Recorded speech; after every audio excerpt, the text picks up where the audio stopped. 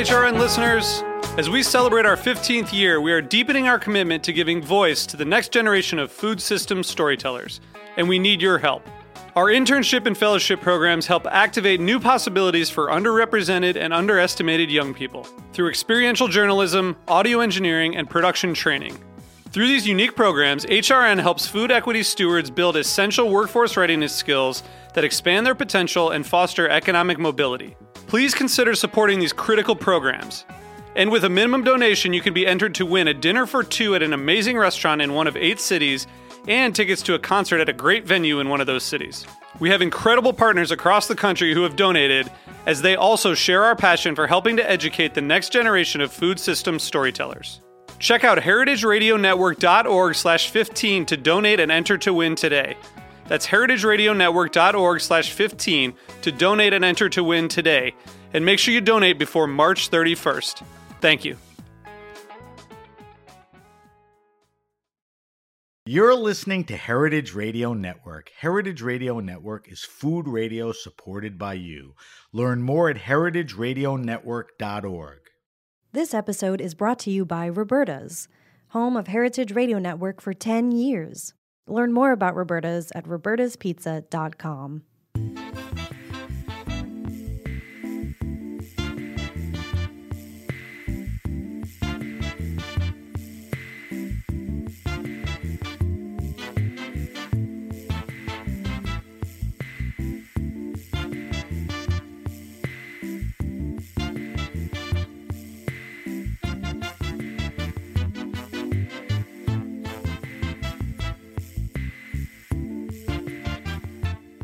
Welcome to the Grape Nation, your weekly wine journey. Our guest is Cristina Mariani-May. We'll talk to Cristina about Banfi, Tuscany, women in wine, and more.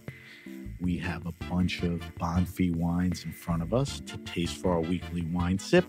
I'm your host, Sam Benrubi. Stay with us for the Grape Nation on the Heritage Radio Network. We bring wine to the people. Cristina Mariani-May is a third-generation winemaker. Her grandparents were born in the U.S. and went back to their roots in Italy in the early 1900s. Ironically, her father and uncle headed back to Italy in the late 70s to create Castello Banfi and Brunello di Montalcino. Banfi is now the largest contiguous vineyard in Europe. Cristina joined Banfi in the early 90s and has been the president and CEO since 2018. Cristina is one of the most prominent women in wine and oversees import, distribution, and wineries in Tuscany, I think Piedmont, the Pacific Northwest. She's very much in tune to work-life balance, family first, and that's essential to Cristina's success. So welcome to the Grape Nation, Cristina. I just wanted to ask you something on the intro. Were your grandparents born here, went to Italy, and came back? So I got that right. Okay. Yes, that was my grandfather. Yeah, I thought when he was a they little were boy. there, came here, and then, okay, so we'll get into that. We're talking to Cristina at Banfi headquarters on Long Island in New York. Beautiful space. I'm actually behind Cristina is her dad's old office, right? Which is very cool. All right, so let's get started. I know a lot about the brand. I've drank a lot of the wine. Of course, I research my shows and everything. But I think to understand Banfi, where you came from, you need to tell us a little about family history, because that leads into the founding of Banfi. And I'm here with you, so I want to know how you came into the business. Now, let me just give you a pointer. We could do a whole show on the history of Banfi. There are other things I want to talk to. So don't rush it, but realize, I want to get to a lot of things about what you're doing and the wineries and all that. Sure. So first of all, Sam, thank you so much for this opportunity. It's my pleasure to be here. It is so wonderful to have you here. I'm going to bring us to Tuscany for a moment. It sort of feels like it. Yes, we're on this beautiful Gold Coast estate in Long Island, which is our home away from home. So yes, our family goes back to a great story. 1919, my grandfather started a wine importing company in Greenwich Village, Little Italy, New York. And he named it Banfi after the aunt whom he loved. But as we sit here in our living room here at this great old estate, my grandfather was so fortunate because he was actually born in Connecticut, and his parents were Italian, but they were carriage makers. So they were simple folk. And like they horse and carriage makers? Yeah, horse and carriage. Okay. You're talking 1880s. Okay. And they wanted him to be raised outside by a family member in Italy who was quite prominent at the time. So when my grandfather, John Mariani Sr., was only 10, he was shipped back to Italy. So he was born here, but sent to Saronno, which is near Milano. And he was Is sent... that Amaretto di Saronno? Yes, same spelling, same place? Amaretto, Right, the right. cookies, Yeah, same yeah. town right outside of Montalcino. Okay. I mean, Montalcino, Milan. And Saronno was actually home to a lot of prominent leaders of the Roman Catholic Church.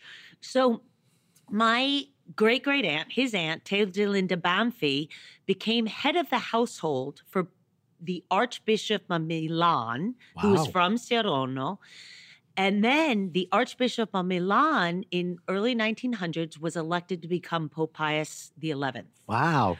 So Talk about hanging around with the right people. Talking about the carriage makers knew where their son Jesus. should be raised. So she was actually, Theodolinda Banfi was the first woman, speaking about women in business or women in the history of our company, she was the first woman who was not a nun to be allowed to move within the Vatican City. And she lived in the Pope's quarters and ran his entire personal life. And when she died, Sam, she was honored to be the first woman who was not a nun to be buried within the Vatican City as well. So she really was like the adopted sister. You got to name the company after her. Exactly. Right? And she raised my grandfather for 10 years. So he learned all about wine, food, culture, especially of Italy. So at 20, so he's a young man, he comes back to Italy and, of course, goes to New York City, to Little Italy, and starts importing products from Italy, particularly wine, and named the company Banfi after the aunt who much he loved like a mom. So he started in the import business. Mm-hmm. How much of it you think was wine? Half of it? Well, it started out as Food? 3/4 wine, and then guess what happened right after 1919 Prohibition? Oh, right. So that was a shift. Right. So what they would sell, and we actually have bottles of this in our living room, but they would sell the Amaro or the bitters to the pharmacies as mild laxatives. And so they were able to keep some production. Exactly. Under the guise of pharmaceutical laxatives. And then, of course, products from Italy, food, different goods. But that's how he survived. And then it passed on to his boys. When was that? I mean, your dad, John, and your uncle, is it Harry? Yes. We set up your grandfather. When did your father and uncle get into it? Did they kind of tool around and go to college and do other jobs, or did they come right into it? My father went to Cornell University. Okay, he was very smart proud. guy. Yeah. Graduated in 1954. Okay. And not the hotel school, just, arts and science. But he had kind of known that he was the oldest son, but a middle child. He had an older sister. But he kind of knew, and he would work in the warehouses and work, during the summer. And people at Cornell used to call him Cecil B. DeMille because he had a wonderful creative streak. He was very smart and loved marketing. So he would do the brochures and all the products and do it all hand design. And he just had this great visionary mind. So he came into the business after he graduated in 1954. He did have to serve in the military for a little while after graduation. He spent time in Germany in the U.S. military.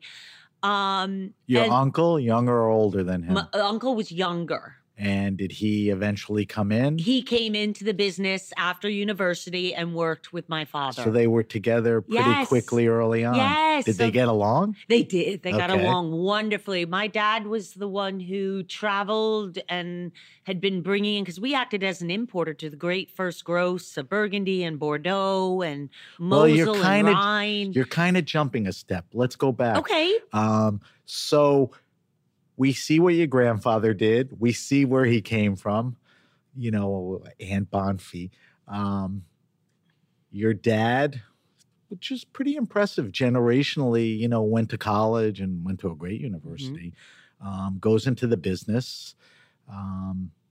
How was your grandfather importing Yes. wines already? Was he Yes. importing some good stuff? Yes, Okay. good stuff. So by the time your dad and uncle got there, they had a well-oiled machine of wine. Correct. It was a successful little Right. business. I Right. mean, small, and mostly French wines more than Italian because that's what they serviced in People New York weren't City. drinking as much French wine then, and I'm not sure there were a ton of guys doing what your grandfather did. I mean, there are Deutsch and Cobra, maybe those guys were around or whatever. All right, so your dad comes in, and what happens? I mean, does he put his imprint on it? I mean, where to think, because things go crazy in time. He gets a lot of success. So, walk me through a lot of that. So they had been importing, all these great Burgundian and first grows of Bordeaux, and we still have them all in our cellar today, which is pretty incredible. But he said, he was a young, ambitious man, and he was like, I couldn't get arrested a lot of times trying to sell some of these wines in New York City because he said it was just so tough. People weren't consuming wine. They were having the martinis, they were having beer, they were having spirits, and he Not said, even other wine. Not even other so much wine. Alcoholic beverage. Exactly. It's crazy. And I think he was just really frustrated. And he said, this isn't what it should be for this industry. So he actually said, well, I appreciate fine wines because I grew up with them and he was an Italian family. But he said, let's try to find a wine that consumers will be able to enjoy more readily because they're just not in the 1950s and 60s. They just weren't considering wine. So he actually teamed up with a cooperative in Italy that was making a soft style wine called Lambrusco.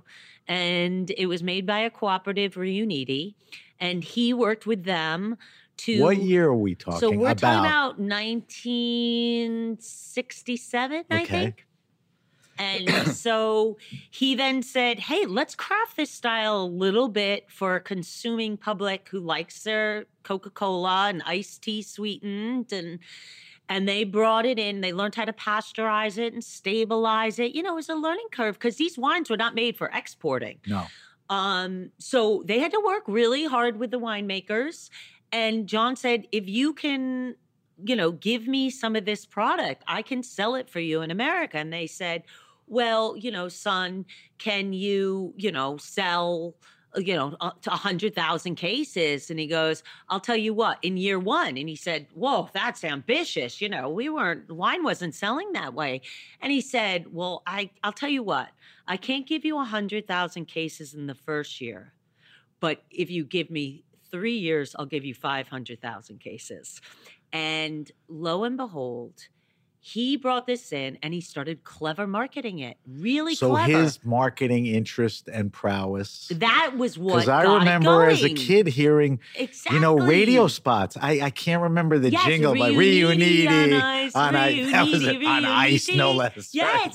And Riuniti on ice, that's nice. And that's nice, right. He worked with a really good team and they hit a chord and it's ended up selling more wine than any imported wine in the history of America. It boomed. It brought a whole new generation of wine consumers into wine because in the 70s and 80s, people started drinking it. So hey, I drink. And it was in screw cap.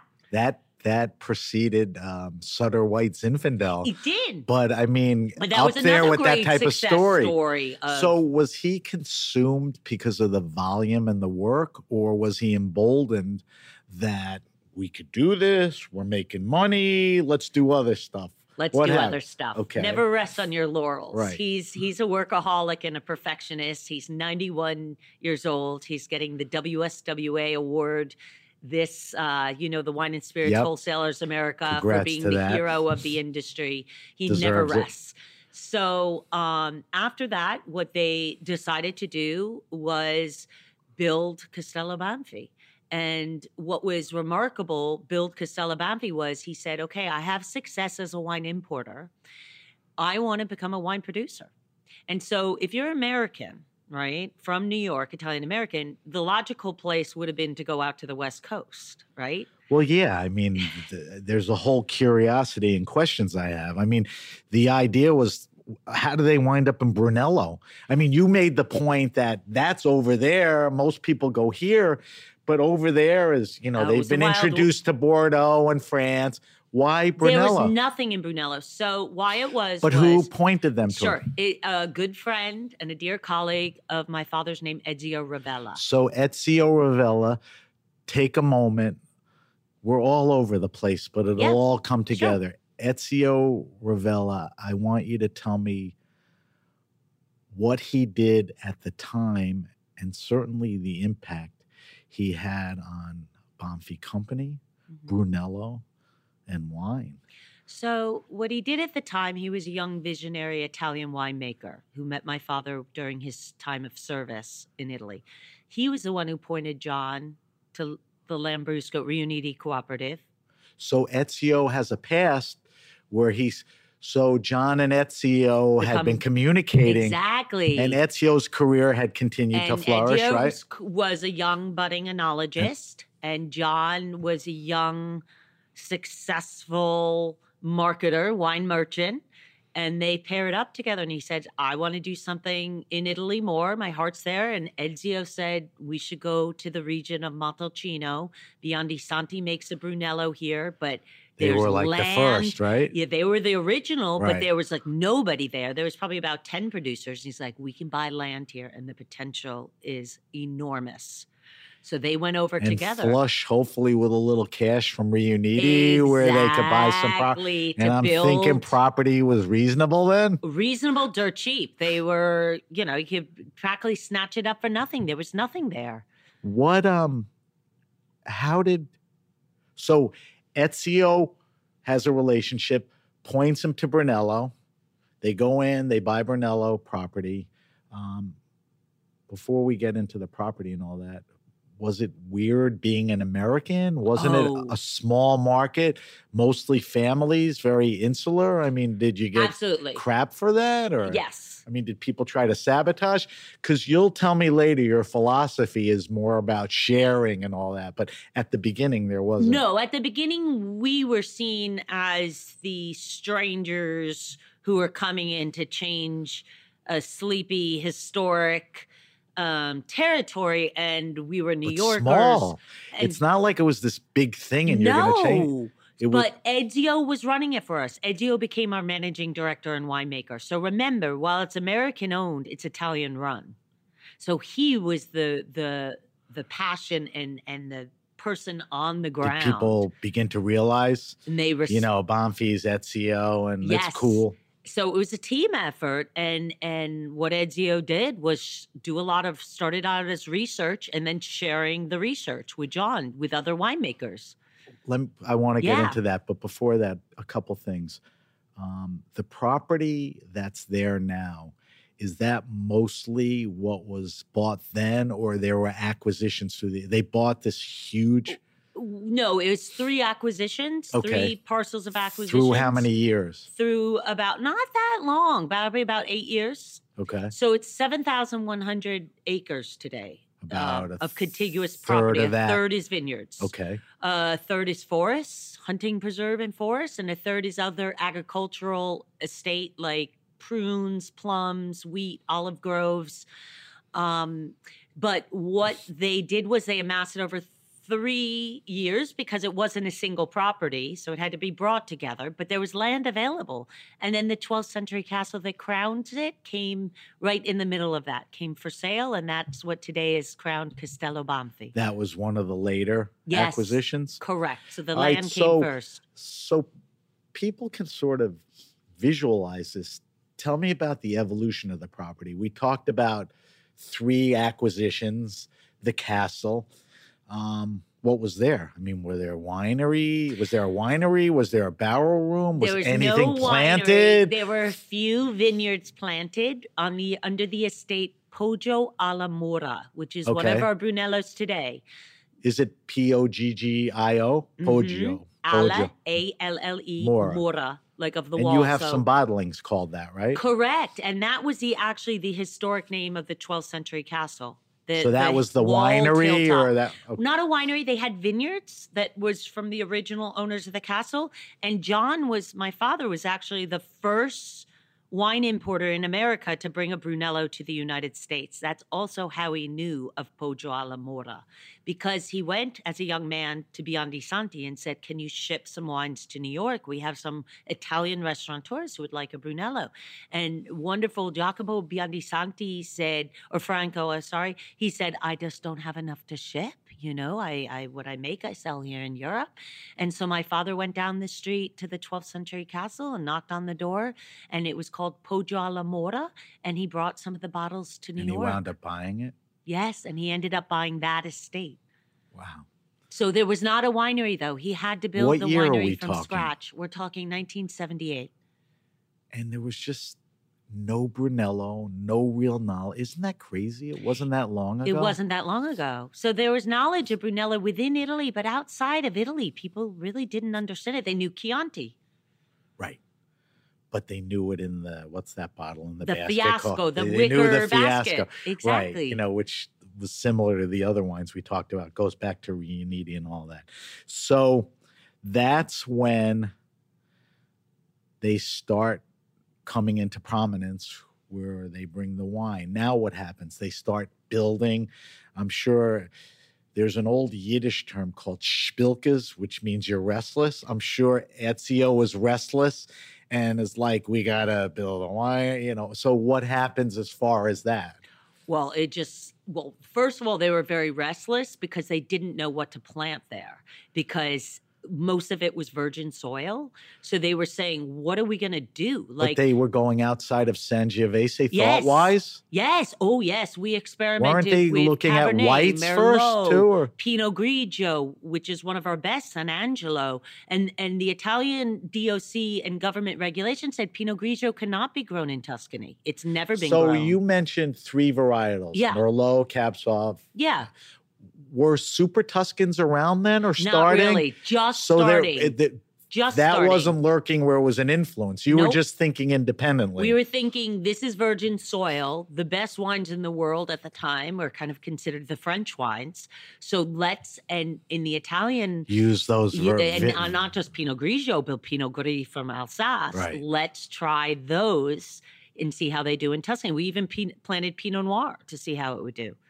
So we experimented with all these because we have the largest diversity of microclimate on one single estate in all of Italy because of our size and our 29 different types of soil. So We could besides try- microclimate, you have a diversity of soils. Correct. So The most you diverse. could match.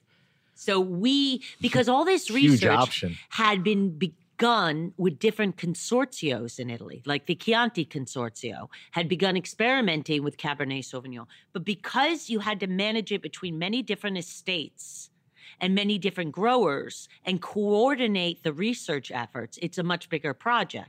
What happened with us is we had it all in one location. So we brought in, Ezio and my father brought in University of Milan, the University of Pisa, the University of Bordeaux, UC Davis, every leading institution in the world, and enologists came to Montalcino, to Castello Banfi to study and to work. And they saw it as a clean palette. So that doesn't happen organically. That happens as a way of how you want to do your business and share it. You know, you're starting out, you know, people are a little taken aback by you coming in, and here you are, whatever we're doing, here's what we're doing. Correct. Who was the driver of that? Was that Ezio, your dad, collectively? Collectively. They both shared a very much a vision. I always call them two brothers separated And at birth. if you had to explain why they did that, what their motive was? Their motive really... Motive's a negative word. Why they wanted it. Their vision.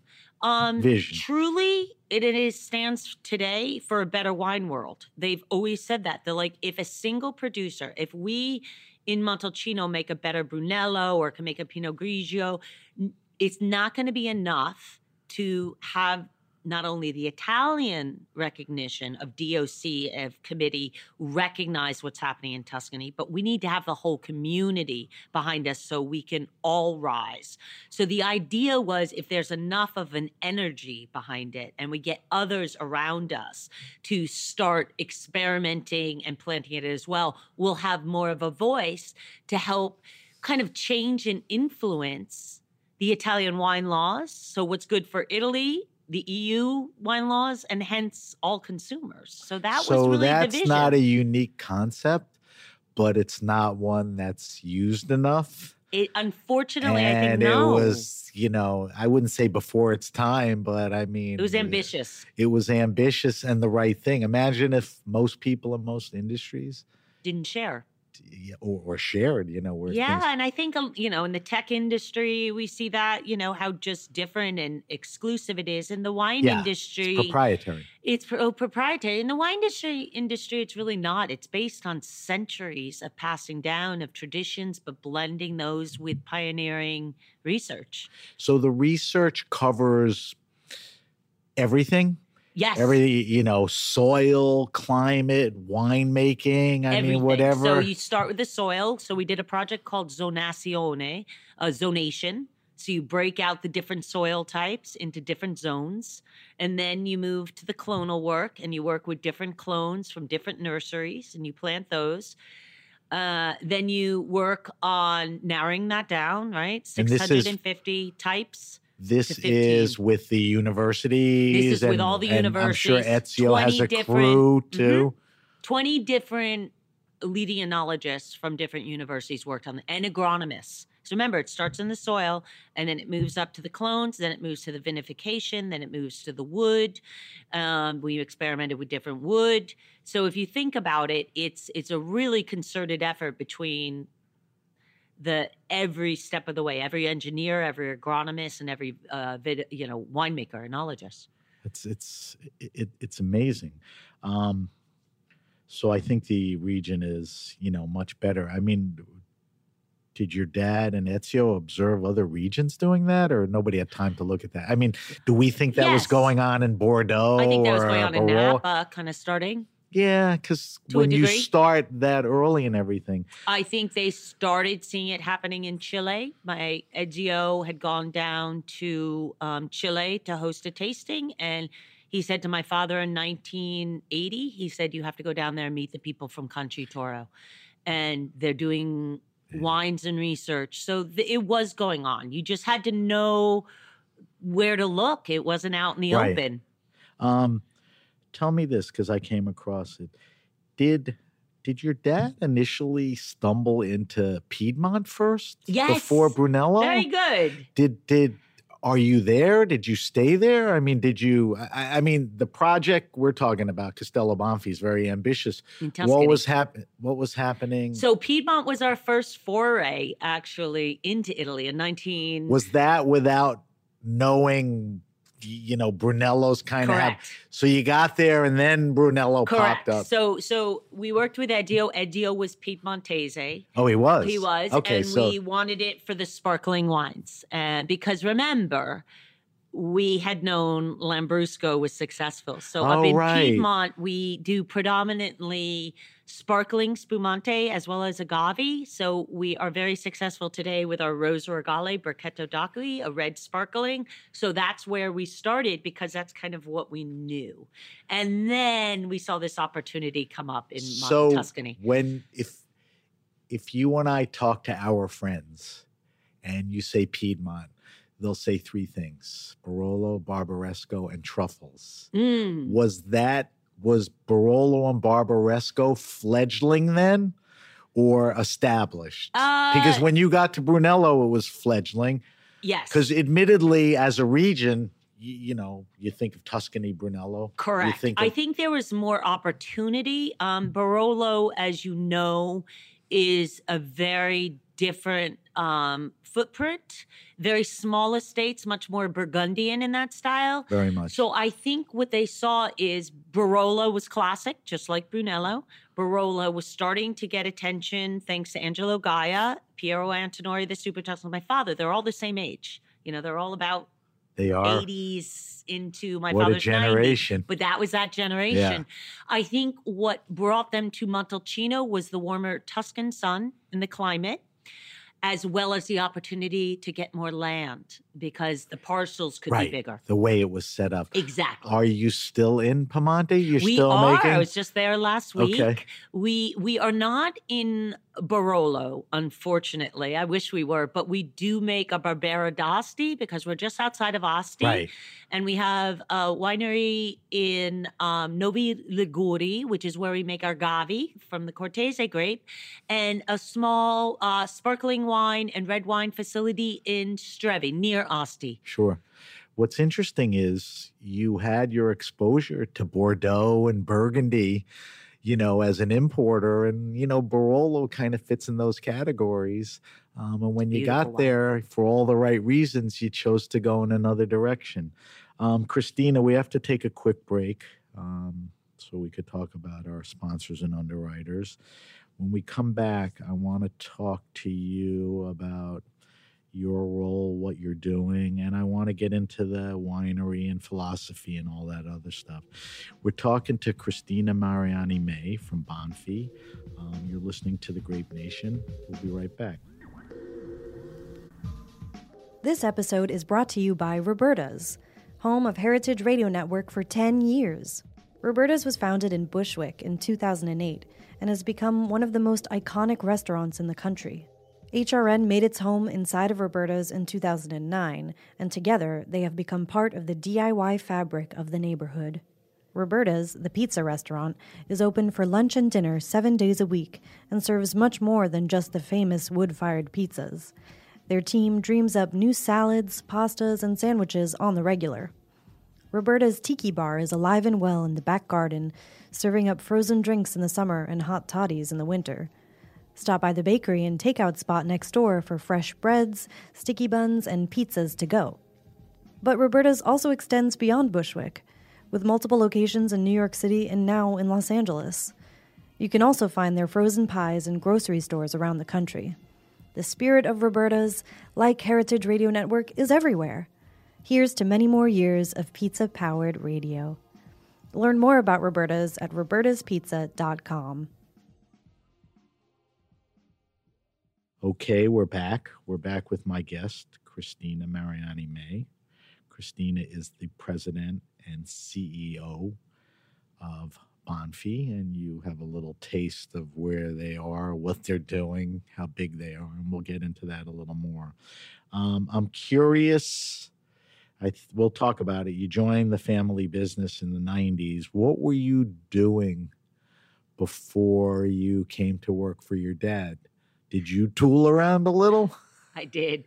Not quite as much. So I attended Georgetown University. Okay. You kept the tradition of going to good colleges. Good. And I loved it. And I actually just got off teaching a master's Lauren class told at me, Georgetown. Yeah, that's right. Which your dad did, and you're carrying that torch. Exactly. Education is key. Yeah, sharing very cool. information, educating new generation. So during that time, I lived in Florence for a year and fell in love again. Did you do a semester abroad? And exactly. And then you stayed? No. Well, then I stayed over the summer, but then Okay. I had to come back to finish up my senior year. Okay. And I did not stay. I graduated. But after that, I just knew that I wanted to be in the wine business. I fell madly in love. Before that, I had worked at different kind of restaurants. I worked on Capitol Hill for a congressman. I had worked in a different marketing office, but nothing pulled me. And then when I spent that whole time in Italy and with the winery and with the Italians, I thought, this is the life I want to choose for myself. So how much Never looked time transpired between the end of college and when you started? Sure. So I graduated from college, and about a year later, I came to work for the business. Oh, wow. So it was soon after. And I have to admit, my father wanted me right away because he was an older father, age-wise. He wanted me to come in and learn underneath him, where I think today, in retrospect, I would send my kids out to work for a longer period of time for somebody else. Different circumstances. Because when Lauren told me how old your dad was, and I know how old you are, Yeah. there's a spread. I'm like, your dad had you when he was older. Yes, and so that was more critical to experience. And in retrospect, I think it was. I got my education from watching him, and he's really unique and passionate and very driven and very hardworking, very demanding. So it was not easy, you know? Yeah. Well, stay on that not easy part, because I want to ask you this.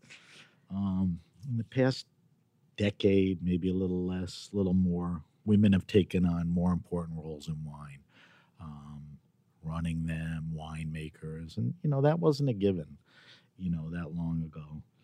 Was being a woman in the industry, and I understand you're in a family business and your dad certainly was your protector, was being a woman in the industry in Italy is different than the U.S. as far as how they perceive women and Americans and all that. Was there ever any disadvantage to you or the company being a woman, as far as advancing your efforts or vision? Well, when I first came into the business, I was very insecure, and particularly insecure of what? Insecure being inexperience is one thing. Inexperience, but insecure being a woman in a U.S. industry that was all men in suits in the distributor side as an importer. So that's internal. Yes. What about external? Externally, I craved the credibility, and I craved experience that would really kind of only come with time. So what I did do for myself, as if I'm speaking to other women coming into the business, I went back and got a business degree, which I did not have a business degree undergraduate. So I went back to Columbia and got an MBA. And was that because what you could do and learn would be helpful, or you just needed it for show? Really? But you got some. I learned a lot. Don't get me wrong. Yeah. But the reason was was business classes at undergraduate. Right. So the reason was I wanted to be seen as being more credible and have more on my resume that would be impressive, because I felt as a young woman I needed more to stand up and be recognized in a room of more senior men, and in a very different time, lifestyle, situation in the industry where there was a lot of partying and drinking and spirits, and, you know, it wasn't my comfort zone. No. At all. So I did not gravitate towards that part. What it did get me to do, which I am very grateful today, is I gravitated towards the winemaking portion, because that's the art and the culture and the passion. So I ended up spending a bit more time in Italy at the winery. Which took you away from other things. Than I did in the U.S. But was as important as anything. Just as important. We run two businesses. So stay there for a second, because let's talk about that. In 2018, and correct me if I'm wrong, you ascended to president and CEO. Correct. I guess your dad thought, Cristina, you're ready. It's time. I think we were just talking about it. But previous to 2018, what were your responsibilities? I mean, were they firmly defined? I mean, was it winemaking, or was it a little of everything? It was managing the team in Italy, and it was more of the marketing and PR. Okay. Were you living in Italy or just back and forth? Back and forth, but with young children. I was just going to say, what year was that? How old were you, and did you have kids? I did have kids. I had babies who are now 20, 18, and 16. So it was exhausting. It was hard. See, being a woman in business, being a woman in an industry that's predominantly driven by men, being a mom, being held to the same standards, there's nothing harder. And then you do it by country, you know, back and forth. Did you ever lose faith in continuing to do that, or it's not worth it, or my kids are, what happens there? What happened, definitely a lot. Right. What happened would be spells. I think it still happens in life, right? We go through spells where we don't know what we're doing. We're uncertain. I have to say what saved me and got me through it was I'm a big runner, and I love distance running.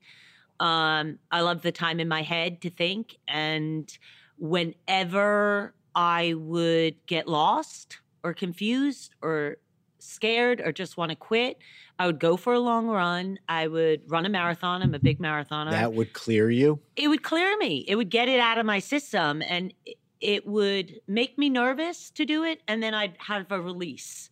And after that release, I'd say, okay, what are my alternatives? I can stay at home and raise my children, which would be wonderful, but then what, right?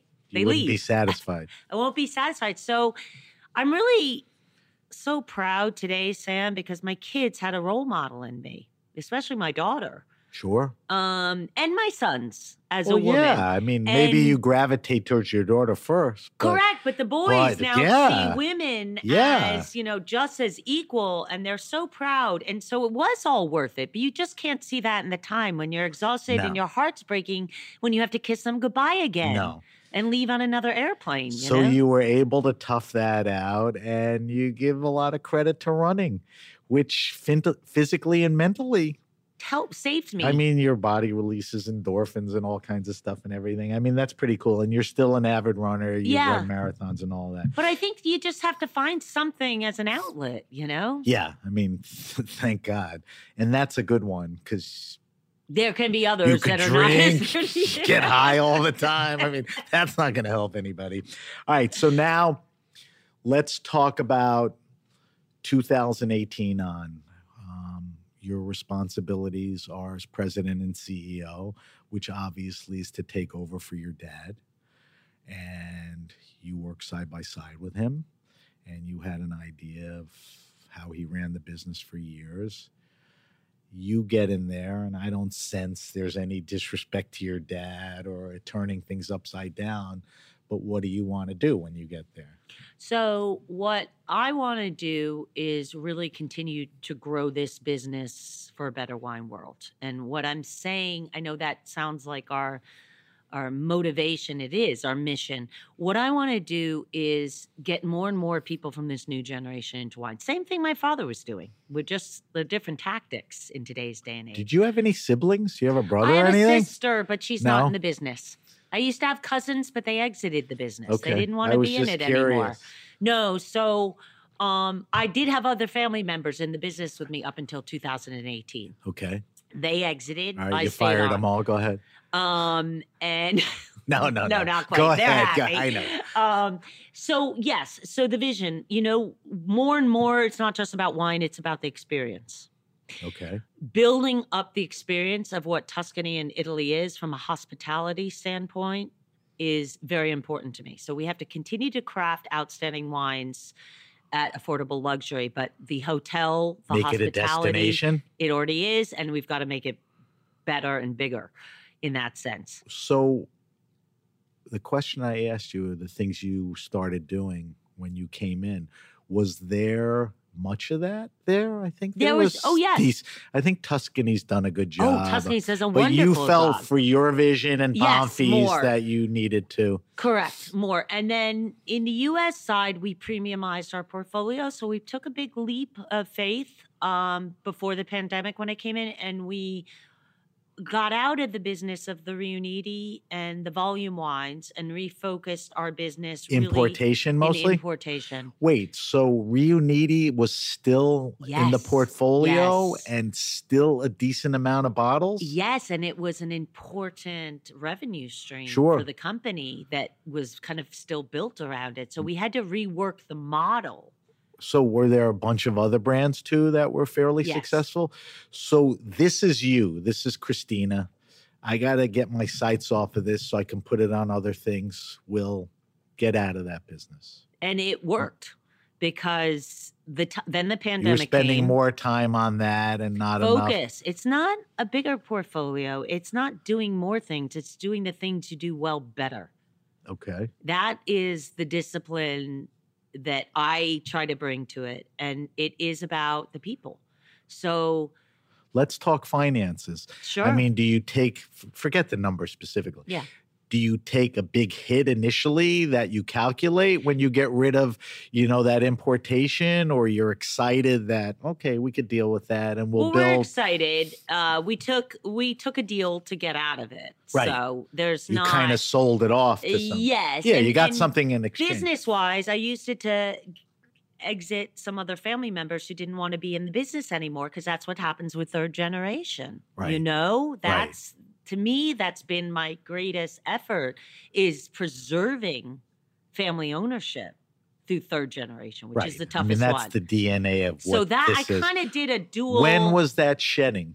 2018. It was right away. Yep. You got in. So as soon as I became CEO, that's what I did. Is that something you and your dad talked about? Yes, Something of that course. was lurking in the back of your Of mind? course. But it was So a when- bold move, because it was a big move for our company. Right. It worked in our favor. So 5 Right. years later, It worked. it was the right move because of where you want to focus.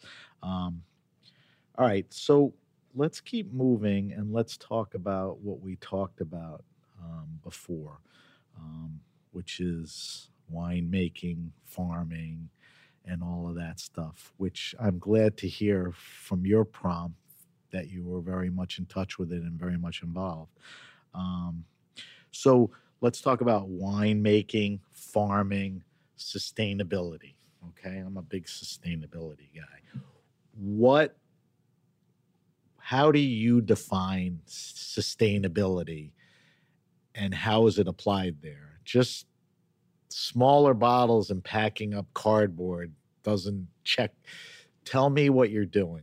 So what we're doing, many By the things. way, smaller bottles is a big deal. No, you were I doing it agree. a long time, but I agree. I think everything's it all adds up, right? The most important way I'll begin is to say that we don't want to over cultivate our land. We need to protect our ratio of cultivated to uncultivated to forests, because one of the ways we can protect is by allowing the soil, the terroir, the earth in our territory to regenerate. So only 1/3 of our estate is cultivated. 1/3 to vines. As I said, so lot it's of a it. whole ecoculture. Exactly. Right. So I think maintaining that is key. I think that it's not only, in sustainable farming where you're using everything natural in the vineyards, where we put in solar paneling for energy, where we have wastewater that's all protective. We have our own reservoirs. We have 7 reservoirs on our property, so we can use our own rainwater and natural rainwater, not drain it from the rivers. But also, don't forget, sustainability is about the community. It's about the society you live in. Employees. And too. our employees. Your culture. So the culture around you. Exactly. So that's what we're most proud of. I mean, we have the Equalitas, the first winery in Italy to receive this Equalitas certification for really exceptional environmental, social, and ethical responsibility. And that's where I think it's more important to protect our workers, to share our research, to give back to the community. Today, Montalcino as a town is one of the wealthiest hilltop towns in all of Tuscany. The community has over 260 producers. It's outgrown. It's thriving, per se. It's the most valuable vineyard real estate in all of Italy, that Really? territory. So it went from being one of the poorest when we came in, and today is the highest value. So we've brought jobs, we've brought a community to life, we've brought, a renaissance, really. And I So- say that in a good way because we're all sharing in it. But based on what we discussed, you had a hand in that. Yes, and we're know. all sharing in the success. So let me ask you a question. I hope it's not uncomfortable. When you get down to the vineyard and the soil and all that, based on how much property you have and maybe the climate and all that, do you have to apply treatments to the vineyards? No. I mean, in a sense, are you organic or organic practice? We are organic practice. Okay. To be, as you know, Sam, certified organic in Yeah. the EU is very rigorous and administratively Right. demanding, but we are organically farming it. Right. That's why we say sustainable. I mean, I have a quote here. I think it was from your dad.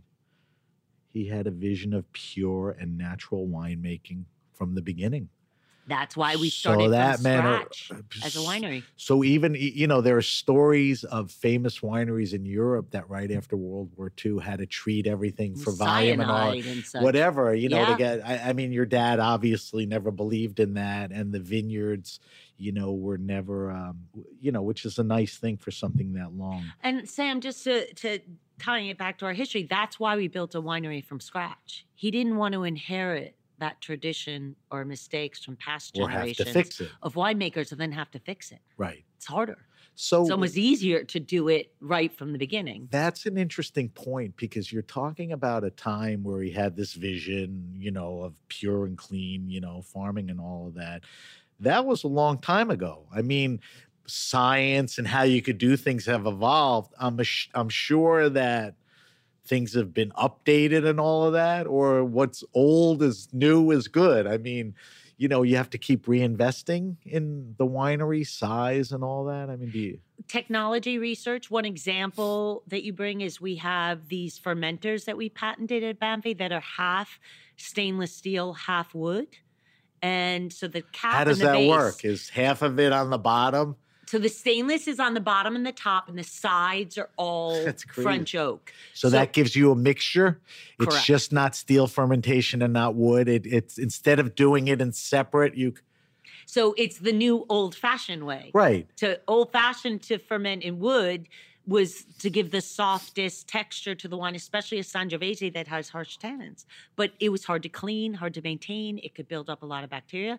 So we worked with the engineers to patent a silicone gasket that expands and contracts To do with what? the top of the stainless steels, because the problem was you couldn't merge the breathable wood with the inert stainless and not get a perfect seal. So the oxygen would come in. They formed this silicone gasket that expands and contracts, keeps the oxygen out, keeps it inert. Hence, you can use the best of both worlds. So the new technology based on an old model. So that's an innovation. As I asked about your farming practices, let's talk about winemaking. You have a revered brand. You make a lot of bottles. You have the name recognition. Does it become formulaic? I mean, does last year's wine have to taste like this year's? Because you and I know how much a vintage, whether it's weather, frost, can affect it.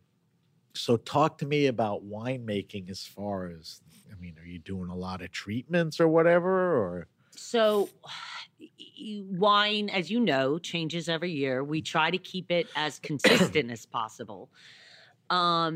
When you see our single vineyards, I just got back from Rome last week and we did a vertical of our Poggio Alloro Brunello Reserva over 10 vintages. So back to 1985. And it's only produced in exceptional years, but the wine changed completely between all the different vintages. What we try to do is maintain the best expression of the vintage. Now, we are in a wonderful place in Montalcino because we have so many single vineyards on our property.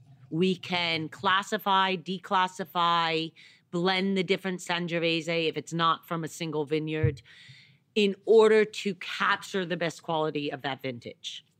I think the challenge that exists at smaller estates, and we have smaller estates ourselves in Bulgari and Maremma, is that if you cannot declassify to a Rosso di Montalcino or an IGT Toscana and blend the wines, what happens to a territory of challenge is that they feel obligated to produce a certain amount of Brunello every year. Because if they don't have other wine or labels to put the wine in. Right. At Banfi, we're very fortunate. We have Super Tuscan labels. We have IGT labels. We're the largest producer of Rosso di Montalcino. So we can declassify in order to maintain our standards. Which means the wine is what it is, and you don't have to do anything to bring it up a notch. And we might produce less if it's a weaker vintage, but we don't. That's where size kind of helps and matters. Diversity matters. That's great. I mean, so you said you're the largest Rosso producer? By far. That's amazing. So you make dozens of wines. Yeah. I mean, it's hard to sit here and, talk about every wine, but let's, categorize. I mean, Castello Banfi is known for their Brunello. Obviously, there's a lot of Rosso, Chianti. Then tell me what else is after that. We talked about Piemonte Sparklers, which we'll rehash that again. But the whites. Okay. And the whites are Pinot Grigio called San Angelo. It's the only 100% Tuscan Pinot Grigio. Okay. Which here in the States, which What I does love. Tuscany impart in a Pinot Grigio? I'm not a big Pinot Grigio fan. It's like fizzy water with lemon juice. Not this one. But- That's why right. you have to So taste what it. is it the soil, the climate, warmth, the climate, winemaking? it's warmer, much warmer, less acidity in the wine. So normally Pinot Grigio comes from the north up by, the Alto Adige, Venice. So you're getting higher acidity, which some of them can be beautiful. Some of them could taste like water, in today's day and age. When you come down to Tuscany, because the vineyards are in the valley, it gets very warm. I mean, we're just north of Rome. So you're getting more tropical fruit and a lot more natural fruit sweetness. So you're getting an less interesting acidity. profile. Really different profile, richer profile. Do you make a decent amount of that? Yes. Okay, so yes. that's We're very proud of that wine. Okay, tell me what else. Other whites? Vermentino. Okay, which I love. I love Vermentino. So our La Pettegola Banfi Vermentino. That's my summer wine, Vermentino. Oh, it's to me, it's And where is that made? In Tuscany too? Or? That's made in Montalcino in our state. We have a few vineyards in the Maremma along the coast, but most of it's from Montalcino on our property. Let's see, what else do we make? We make a Chardonnay that is just beautiful, Fontanelle Chardonnay. Tuscan Chardonnay? Tuscan Chardonnay. We also make, our IGT Super Tuscans with Merlot, Syrah, Cabernet. What is that called? I forgot the name. We it's have a one four-letter name. Cum Laude, another Sumis, and another Excelsis, all Latin names. That's right. Those are the Super Tuscans? Those are the Super Tuscans. Those are the Cab Merlot. Cab Merlot, always with a touch of Sangiovese. Right. Which most people don't put a touch of Sangiovese even. No, our Excelsis does not, but Sumis and Cum Laude do, which makes it distinguishable for having a home in Tuscany. And then in Piemonte, we talked about how you opted to make sparklers. How many different SKUs are you making in Sparkling? We make about 8 different sparkling wines. We don't bring them all to America. But they are both Method Champenoise, a beautiful DOC called Alta Langa, which is up there in Piedmont. Right. And we make that with our Chardonnay and Pinot Noir. Alta Langa is just gorgeous. And then we do some like our Rose Regali and the Charmant method. What is the Rose Regali? It's got a nice deep hue. What are the grapes in there? So the red sparkling of Rose Regali is 100% Bracchetto grape from the town of Acqui Terme. Okay. So Bracchetto d'Acqui, and it's a DOCG. But it's sweet because we stopped the fermentation short. All right, let me ask you a speed round of questions. What wine do you think you're the most well known for? The Brunello. Okay. Just the plain Brunello. Our classic Brunello. Yeah, I mean, Normale. people will wait for the Reserva or whatever. What's the best-selling wine? In volume? Yeah. In volume, it's probably our Chianti Classico Reserva. Okay, and that's the Banfi. The Banfi, okay. Yeah. So there's Banfi Chianti Classico Reserva. Mm-hmm. Is there another Chianti? There just is straight up? Chianti Superiore. Is that the cheapest? Not cheapest, the least. Yes, the Superiore is a lesser in price because it's not from the designated zone. Okay. Last question in this vein is, since you've been at the helm, what's the wine you're the most proud of? Oh. Is it something you developed, you changed, or it's just the classic Banfi thing that you're proud of? I think it's probably our Brunello called Poggio alla Mora, which is a selection of the best crus of the Brunellos, the best vineyards. And it's the first result of all of our years of clonal research and maximizes all of our knowledge and our research. And we put it into our finest bottling of Brunello. So there's a lot there to unpack. Yeah. There's a lot of history there because that was that's the estate with the castle? Yes. Okay. The application of science, and all of that, clonal science. And are you saying the best lots? Yes. Like where yes. This is great, and you'll do all of that. So is it fair to say that's the best Banfi Brunello? Yes. Okay. So you should be proud of that. Yes. All right. All right, listen, we do a thing called the wine list. We don't let anybody go home, go to bed, or go back to their office without answering the wine list. And I've done upwards of 300 interviews and asked everyone these same 5 questions. So you got to answer them. Don't obsess on the answers. Be spontaneous. I post these answers. After listening to this interview, people love to hear, what you're eating and drinking and all that. All right, so the first question. What are you drinking now? What's in the fridge? What are you exploring? Did the change of seasons move you around? Could be beer. I don't know. I'm drinking a lot of our Principessa agave. Why? Fresh, light, tropical fruit. Just stylistically, that's what you I want, like and it. you love what you're making. Yes. Do you go outside of Banfi ever? Of course. So what else do you like? Champagne. Okay, you and me, babe. I mean, to me, that's the most underappreciated. Champagne. Okay. I do. I love, if I'm also going outside, Vino Verde. I kind of am into the white wines right now, being a little lighter and fresher. So I'm a wine collector. Yep. I have a cellar. People say, okay, I'll bring wine. I said, no, I don't want to drink your crappy wine. I'll bring the wine. So in the past few years, instead of bringing a white and a red, I bring a champagne and a red. Because what doesn't champagne go with? And when you got to eat a lot of the first courses are seafood, shellfish, or whatever. So it goes, and everyone's like, this is amazing, So champagne is a cool thing. All right, so good answers there. Quick, decisive. I like where this is going. This is the goofiest question of the 5. Your favorite wine and food pairing. Not what you think a good one is. And I assume, like all of us, we don't eat it every month, What's that ooh-ah? For me. You. For me, it's sitting at the Tuscan coast in the summer with my family, with the Vermentino. And?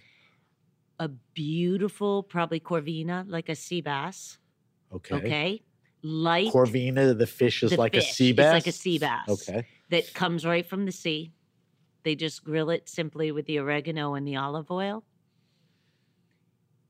And they put it on. It has a lemon on the side.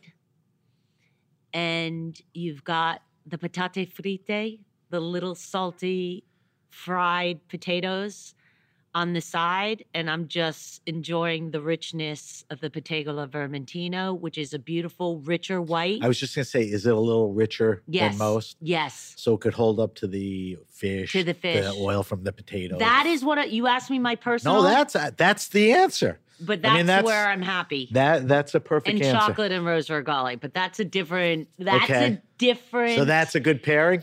Oh my gosh, the best. Wait, is this the rose regali? This is a rose regali with like chocolate, raspberry, like ganache or something. Okay. So a dessert, a cake that has, it's like a any berries, flourless chocolate cake with a reduced raspberry sauce. Yes. This is killer. This is it, because it has high acidity. Cuts right through it. All right. Now, I don't know how much you get out. I know you have kids. I know you're busier than hell. And I know you're in Italy and somewhat sequestered in Long Island. But try to answer this question. Favorite wine restaurant and or bar? And when you answer that anywhere, when you answer this, you're not being exclusive. Like you're going to bump into a friend and they go, how come you didn't mention me? It's not about who's the best. Here's the setup. It could be a bar, it could be a restaurant. Who has a great wine program? Who has a knowledge of it? Who has the vibe? Okay, I'm going to say this just because it was the most recent, but I'm going to say La Pergola restaurant in Rome. Okay. It's a 3-star Michelin. So it's a fancy place. It's fancy. Their wine list, you can only imagine. Lives up to the hype of being a 3-star? Yes, in every sense. Okay. So from all the different regions, I would say that. And then on top of it, the view is up on the hillside of Rome, overlooks the entire city of Rome. Freestanding restaurant no, or it's part of a hotel? The Waldorf Astoria Hotel. And the restaurant's the view? The restaurant and it is ain't on a the hotel terrace. Restaurant. No, it's a separate 3-star. Okay. The view there with a wine list where you just say to the sommelier, bring me something unique, something new. Leave it to them. Leave it to them. All right. Before we exit this question, can you give me something in Long Island or New York? That would be your next question. Absolutely. And the context is, these are wine places. No. You know, you heard who Cristina is. Here's places she thinks are good wine places. Absolutely. If they exist. Well, of course they exist. Okay, then give me one that you're comfortable I'll do with. one in Long Island just because I haven't been in the city in a little while, only because I'm traveling all the time. I spend more time abroad than here. I really like a beautiful wine list, Hendrick's Tavern, which is fun. I never in heard Roslyn. of it. Roslyn? Great wine list. So North Shore, we're on the North Shore. Old like tavern. That's great. a first. I'm glad to present that one. It's a really nice to present it. Also, Brass Rail in Locust Valley is a nice one. Another good one? Very classic. Yeah, really good. So Hendrick's Tavern has a lot of posters of Jimi Hendrix? You think it's more like a British pub. No, I know. So I have to say, there's so many now. I mean, the one thing I look for wine lists, just let's have some diversity on That's it. all. Like just have a curated little diversity. bit Interesting. from every region. I'm with you on that. Those don't bore me with just Italy, and you know how to be France, and bored. California. All right, those are all great answers. And like I said, I'll post them. Fourth question, penultimate. Favorite all-time wine? I used to ask that. What's the most expensive, well-known wine Cristina ever drank? It's not that anymore. What's the wine that had the most influence, that was awakening to you? Important. Sumis. And it is one of ours. And I'll say it because... So there had to be a time or a reason you drank it and it meant something. It did. It was at the time, it was a new IGT Toscana. It's Sangiovese Cabernet Syrah. It is absolutely stunning. And it was when It's always those three grapes? Always those three grapes in different What's the percentages. predominant blend usually? Predominantly like about 40% Sangiovese, 40 Cab, 20 Syrah. Syrah is beautiful. Okay. I was just kind of really establishing myself in my career, and we went out on tour. I did around the world almost, presenting this wine. So it became very close to me. When was this? This was in 1996 vintage, so it was 1999. Okay. I just graduated from Columbia Business School. So that's an important wine to you. Yes. And it was my wedding year. I graduated from business school, and I went all around to present this wine, which really was the first super Tuscan wine we could produce from our vineyards that wasn't just Sangiovese. So it was the Cabernet and the Syrah, which is beautiful from Tuscany. So that wasn't hard to answer. No. So that's what the question is. All right, last question. The question is best wine around 15, 20, 22 bucks. I want you to recommend a red and a white. I'm going to make it easy for you. Okay. Banfi is big enough and diverse that we could live in that universe and answer it with that. First, not to embarrass you, do we have wines in that price point? Yes. Very important. So what are... Centene. Centene for every day. Centene. Centine. Oh, Centene. So it looks like centene. Right. I thought it was Cendani. Yeah. Centene is what? Is red, white, and rosé, but the red is a cuvée of Sangiovese, Merlot, and Cab. It's about $12 a bottle. It is constantly rated in every wine. So it's a mini Super Tuscan blend. As a mini Super Tuscan, it gets the best value from Tuscany every year from Wine Spectator. It is delicious. So it's a great value wine, delicious. Great quality. It has a screw cap. It's a great value. It's all the great wines from Montalcino. It's fantastic. You know what I didn't ask you early on when we talked about the vineyard, 7,000 acres, 2,000 planted. What are the age of some of the vines out there? Up to about 50 years. I mean, you have to replant stuff. Yes. You plant, but there are... The lifespan's on average about 30 years. Okay. Some go back to 50, which is our single vineyard Podraloro. Otherwise, we replant from Esca, the wood disease. That's what seems to take. That's what you're up against? Yes. Not phylloxera or any of that other stuff. All right, so you answered the red, great value wine in white. I'm going to say the same wine. It has a Centene white? Centene white? It's a Pinot Grigio. 100%? Yes, 100% Tuscan Pinot Grigio for about $12. Oh, my friends always ask me, So good. You know, they're like, I'm embarrassed to tell you I love Pinot Grigio. You know wine. What should I drink? I'm like, don't drink that, but I'll tell them but to it drink. has flavor I'll and tell them to character. drink It's not Centene. watery. It's not thin. I will tell them to drink Yes. the Centene. All right, you did a incredible job on that. All great answers. I will post them. We're going to wrap up, but before we wrap up, we do a feature called the Weekly Wine Sip. All right. Every week we taste a different wine with a winemaker, and you brought out 3 wines, but we can only get to one. So I think we should try the Banfi, the Wheelhouse, Brunello di Montalcino. We talked about the Regali a little, and even we'll talk about the Vermentino. All right, so tell me a little about this Brunello. It's the one that has come to the market, right? Correct. This is the 2017 Banfi Brunello. Really just an outstanding vintage. Wait, was 17 a good vintage? It was good. It was good. 15 and 16 were awesome. top. 17 was very good. What's very the tough one? 18 or was it 17? 18. Okay. So then you're happy with the So vintage we're happy year. with this 17. 18 we'll talk was about that another next time. year, and it was a little tough. All right, so happy with the vintage. Any discussion of the vintage? Warm, hot, rainy, perfect? Warm. Warm. Is Very that warm good? throughout. That can be good, but we have reservoirs of water, so we can irrigate our vineyards, which is good. What I pick up kind of on this is... Let's do nose. Yeah, Well, what do you let's wanna do sight first. Okay. So it's kind of a, it's kind of a deep, reddish. It's not this dark brooding wine. It's, kind of a classic Brunello. Some of them are, a little deeper. So that's the color. Beautiful color. On the nose, I suck at descriptors. You tell me what you get on the nose. I mean, I'm getting deeper berry fruit, like woodsy, cassis, dark cherry. I'm getting reds and dark. Mm-hmm. A little bit of cedar and definitely a little bit of that woodsiness is coming through with the vanillin. Yes, I get that on the aftertaste. All right. Mm-hmm. Mouthfeel is like a medium plus.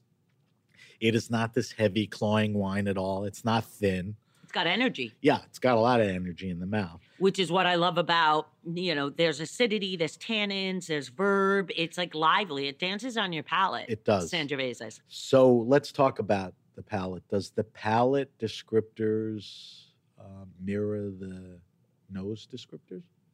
What do you get on the palate? I get a lot more vibrant, fresh fruit on the palate. It's very fresh. The fruit is very This wine fresh is in a young good way. still. Yeah.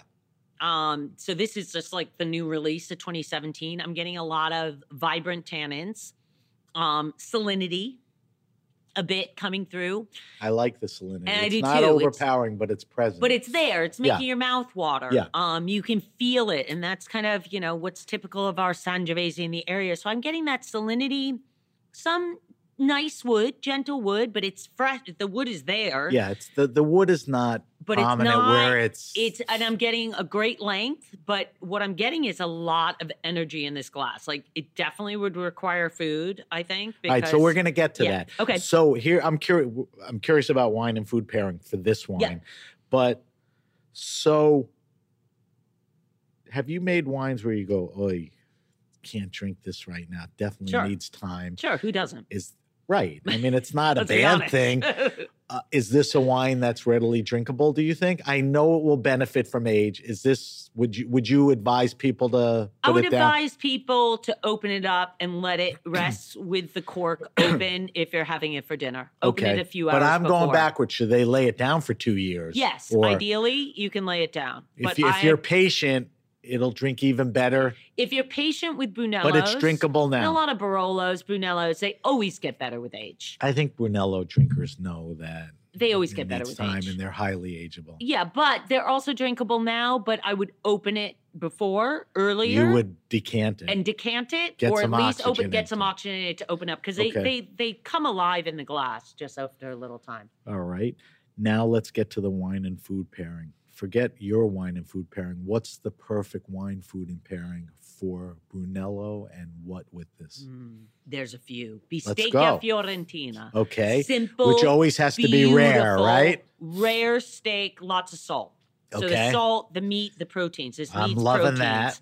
I'm loving a beautiful ragu with a pasta. Maybe it would be in Tuscany. We do have the cinghiale, which meat is ragu? a meat ragu, Okay. which is, stewed. Yeah, it's meat. It's a thick sauce. Exactly. Those You pair to the sauce, not to the pair pasta. To the sauce. So that heavier stewed sauce, I would definitely. And then, of course, very typical. I'm not a big eater of lamb, but lamb, which is Would go well? Would go A really well. gamier meat. A gamier meat. You're with me, kid. I am not a big lamb guy. Yep, I'm not but big. I get so the that's why, gaminess and how this could cut into it. so that's why the bolognese is a little more my style. Yeah. The ragu al carne. Those are all good ones. So that's the 2017 Castello Banfi, Brunello di Montalcino. That's kind of their wheelhouse. We talked about the, what's it called? Rosa Regali, Regali. the red sparkler. And we're not going to open it, but the La Pettigola Vermentino. Yes. That's the Vermentino you make in Tuscany that has a little more richness than people perceive or people taste. I love Vermentinos. They're a little richer. Yep. Yeah, I've never had you that. take this bottle home. I have to try them. All right, listen, we got to wrap up. We've spent a lot of time blabbering about all things Banfi, which I enjoyed very much. Let me do a quick wrap up, and then I want to get some info from you.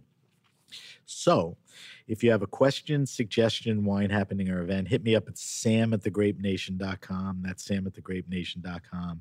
Subscribe to the Grape Nation podcast on Apple Podcasts, Stitcher, Spotify, Google Podcasts.